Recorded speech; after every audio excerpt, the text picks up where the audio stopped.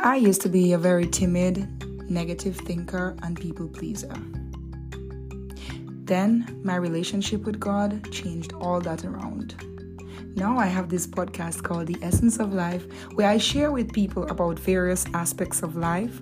For example, your health, finances, personal development, your relationships, and of course, your spirituality, and just how you can balance all of these things together to live the abundantly blessed and balanced life that Jesus came for you to live. John 10:10 tells us, "The thief comes to kill, steal, and destroy, but I came so that you can have life and to live it to the full and to enjoy it." If you would like to know more about this podcast, please subscribe for more content on living the abundantly balanced life. C'est bon? Sounds good. God bless you.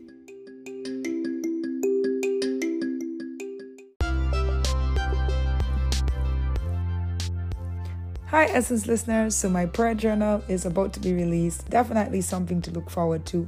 Along with my latest book, The Essence of Life, God, Them and Me.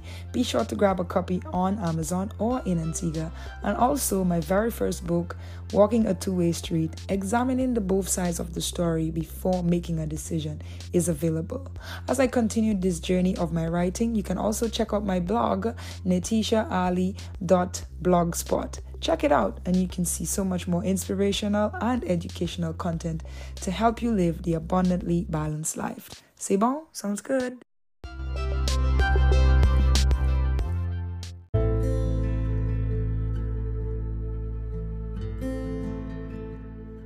If you are married and you have made the decision to give your heart to God and to receive His gift of salvation, to renounce the world and to walk circumspectly with God as your guide and your lead, please understand that if your spouse does not agree or follow suit immediately after you or together with you, this could pose some issues. However, God is faithful, and if we try our best to communicate with our spouses, speak about the decision, and do it in a form that is calm and comes with the peace and joy of the Lord, I truly believe that God could just make it a domino effect where one will help to save the other, and by exchange, the entire family. Keep on listening for more tips on how to handle this type of situation.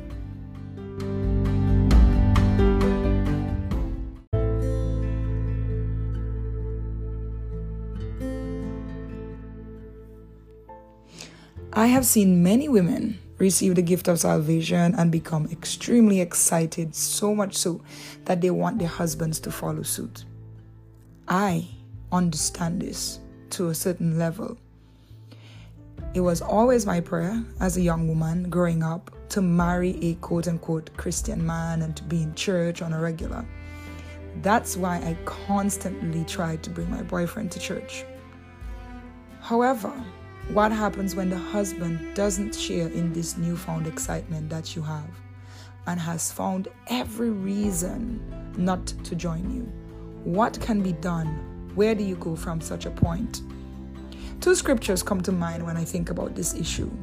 One, 2 Corinthians 6 verse 14. Don't team up with those who are unbelievers. How can righteousness be a partner with wickedness? How can light live in darkness? This is the most common one I've seen wives quote when they have given their lives to God and they're ready for their husbands to follow, but they do not do it. The saved spouse begins to think that they are unequally yoked, even after years of marriage, and that their husbands are simply unclean. I have literally heard and observed that this is how these wives think, that the husbands are no longer clean or as pure as they are, and they are now the pure and holy ones, and the husbands are, I'm not even sure what the word would be there. This mindset can create a lot of issues, because what is happening now is you have a rise or a sudden change in the marriage in difference of opinion and different belief system. It's like arguing religion and politics, which a lot of people prefer not to do. So this mindset can create a lot of issues in the marriage, and the saved spouse can become judgmental, You begin to judge your husband and tell him, oh, you're not doing this and you're not doing that. Or you begin to nag at him. Do you seriously think that when God decided to allow you to get saved and receive his gift of salvation, that this was his plan for your marriage? That this is what he wanted it to do? That's the type of fruits he wanted it to bear? This could never be God's plan, because God doesn't separate, especially a marriage when it is designed to show his level of commitment to his church. So I would like you, if you are one of these wives, to rethink your position as the saved one who is trying to get your husband to follow suit. I have learned actually in a very early stage in my walk with God that the excitement that you get as a new believer, man, it's an amazing high. It makes you want everyone around you, especially those you love, to experience it. But this cannot be done by force and commanding it. Oh, you must get saved. Oh, you're not saved. And we just consistently want to push and push and push. It is much wiser to actually allow God to renew your mind and to sanctify you so that his fruits can be born through you. And then when others see the truth of God in you, then they will desire what it is that you have.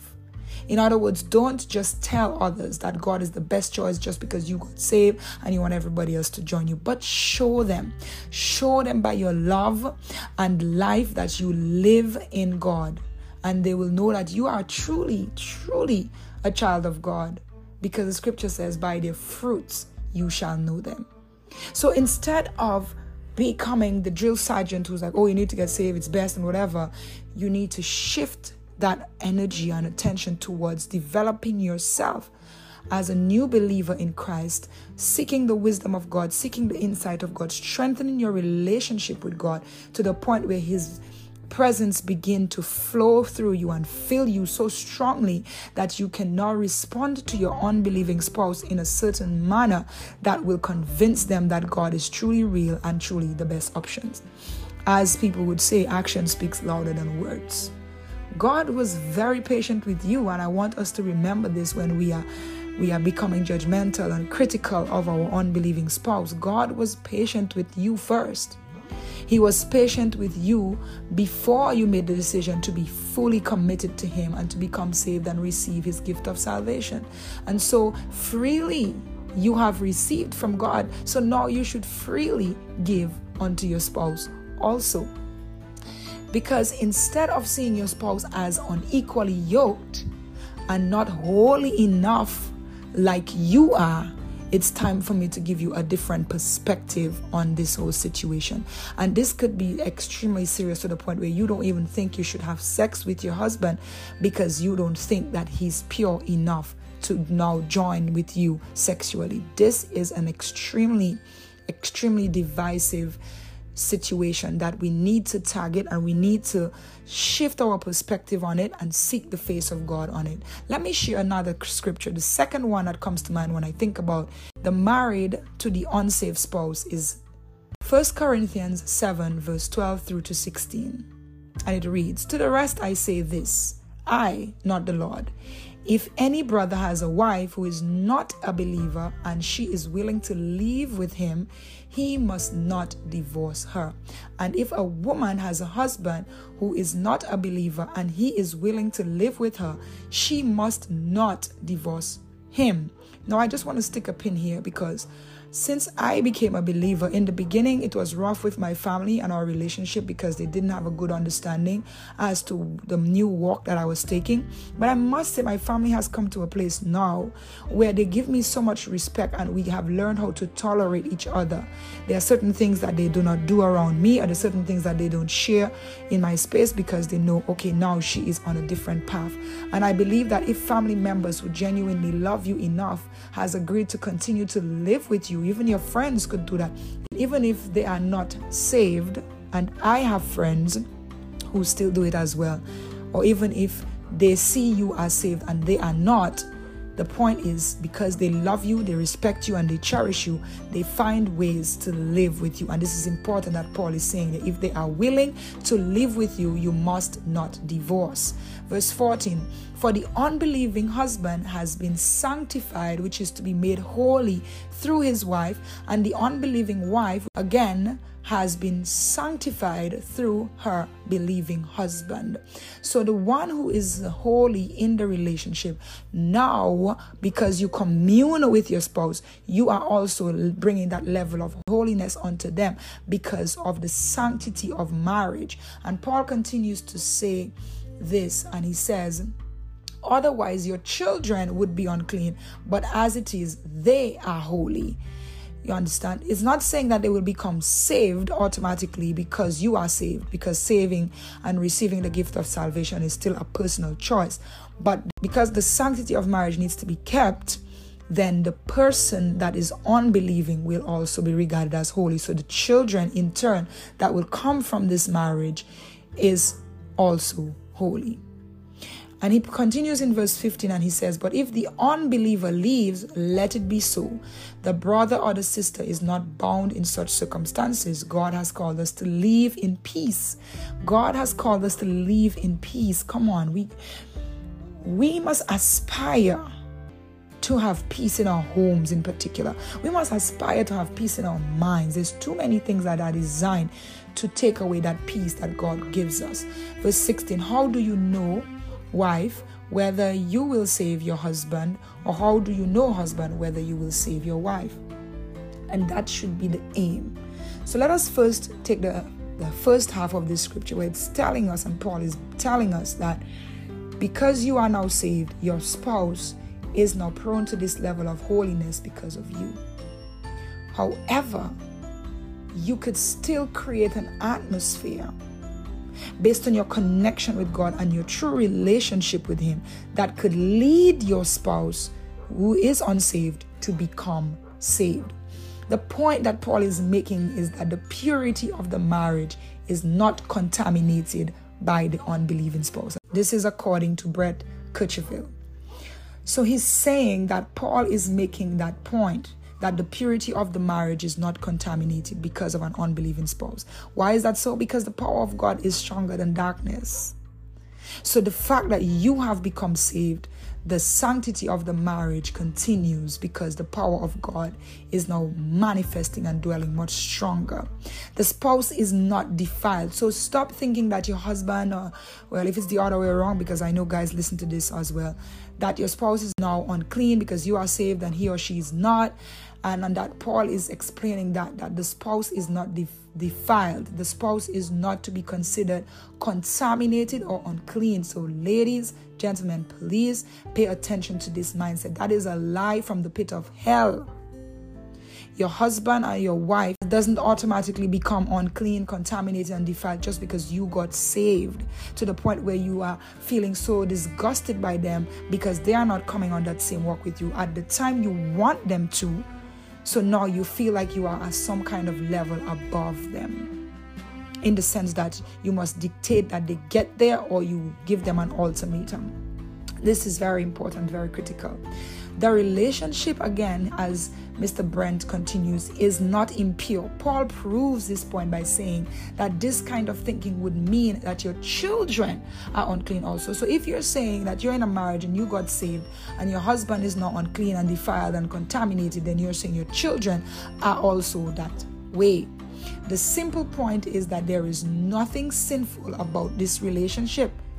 This is an eye-opener for some ladies. I know this.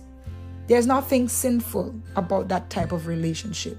Stay in the marriage. Do not divorce, even if your spouse is not a Christian. Now, we understand that this is a difficult situation to be in, especially when you're itching with excitement and you want your entire family to be saved. But much like God gave you the time to come to Him and make the decision, you must now, as the one who is saved in the relationship, in the family, to go down on your knees and persistently seek the face of God for your family and your spouse, so that they too can see through your love and the power of God in your life that it is the best decision for them to make. The point is, we have to work towards keeping the marriage together. And so I will step into how you can continue to pursue the marriage and keep it. I just want to share a few tips with you. Everything we share is not basically written in stone and be like, okay, Natisha said this is what you have to do and we must get it done. It's not grounds for, again, more commanding, but it's an eye-opening experience with information to guide you on some of the decisions that you can make to maintain that marriage and keep the relationship, remembering that the marriage is not unclean or defiled because one person becomes saved, and remembering the aim is to keep it together despite of whatever it is. The first thing I want to share is remember your vows. When you stood before God, your pastor, your congregation, your witnesses, you said for better or worse, and the sanctity of marriage in the sight of God. So remember these two things, your vow and the sanctity of marriage in the sight of God. When God spoke of marriage, it's not just a relationship between a man and a woman, but it's designed to emulate his commitment to his church. God doesn't walk away from his church because we stop believing in him. In the Old Testament, he showed many times over that he did punish his people who turned their backs on him. And he did do certain things when it comes to that for correction's sake. But he continued to persist to maintain a relationship with his chosen people. So it's healthy for us to understand that God doesn't walk away from us because we backslide. If God had to really walk away from some of us, we would not even get a chance to become a believer in him. So we must think of it that way. Remember, hey, I made a vow that for better or worse. And that means that now that I'm saved and my husband is not, then that means there might be some challenges, but I'm going to prepare myself for the worst part.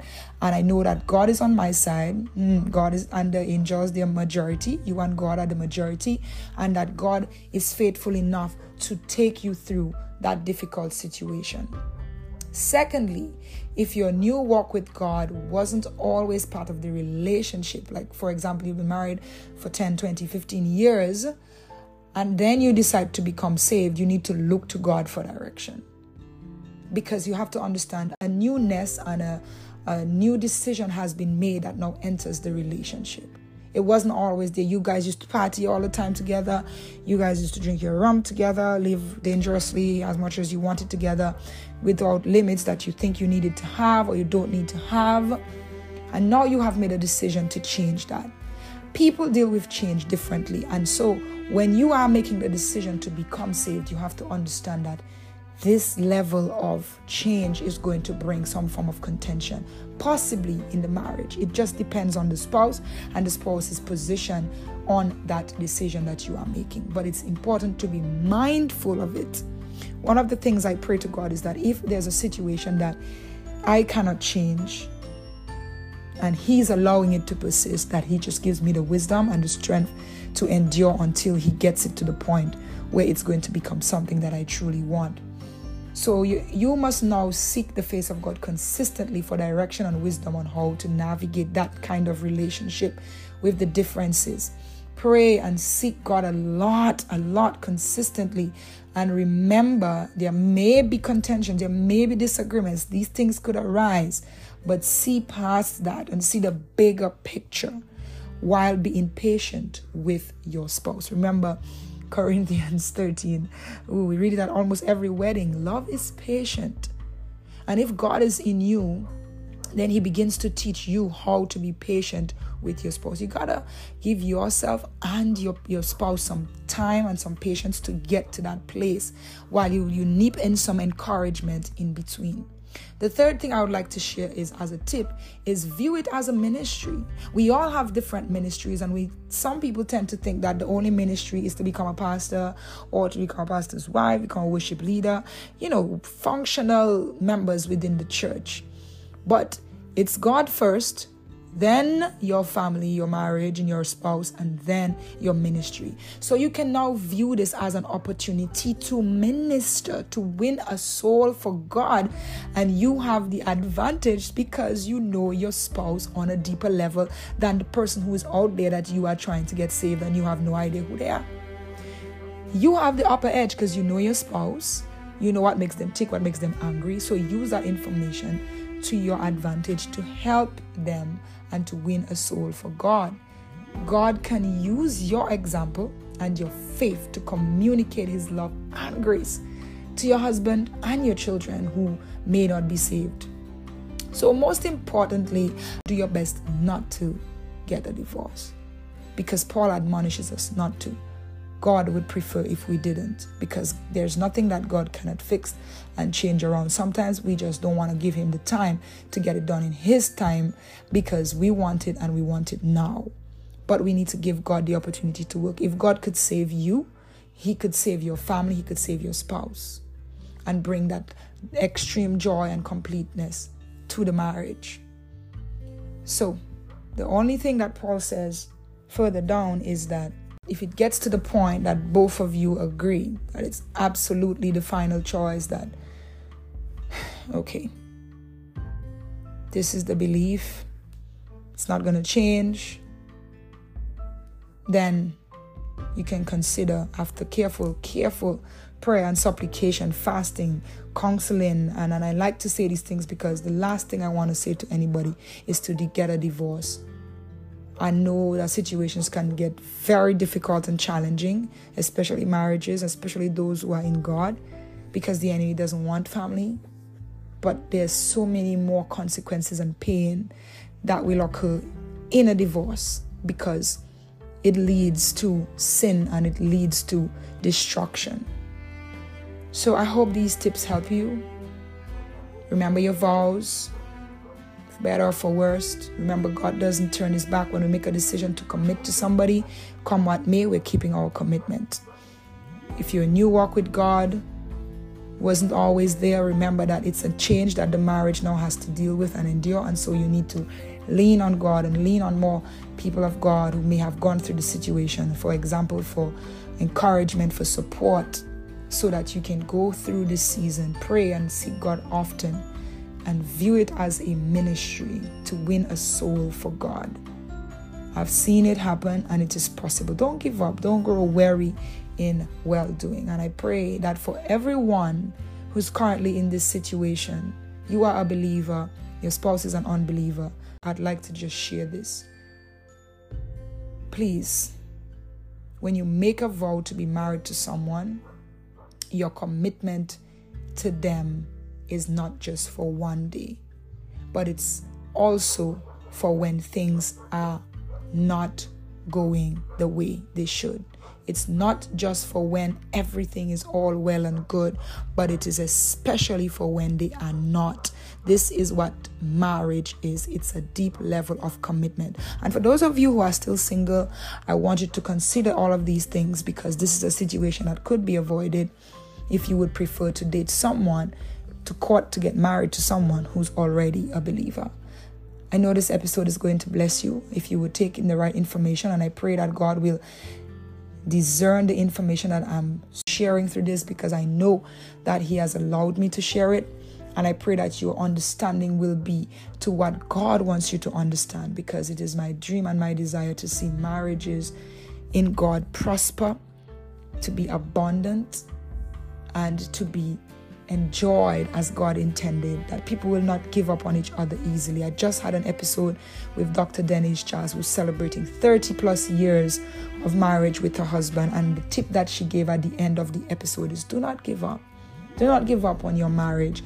You can check it down in the list below. It's called Journey to One. She even wrote a book about it. We're looking forward to grabbing a copy extremely soon. So please do your best to work through this. And again, I offer myself as someone who could help to encourage you and help you to make wise choices that could make your marriage become the one of abundance as God intends for it to be. Because like the scripture says, it could still work out for your good. God could still have his hand on it, and your spouse could still become holy and saved if you would make the right decisions instead of becoming someone who condemns and judgmental. These are not the qualities of God. These are not the fruits of the Spirit of God. So see you next time on the Essence of Life podcast. Please remember to share this. Thank you to all those of you who have been listening. I want to give a special shout out and welcome to Tanzania, who is now connected to the podcast.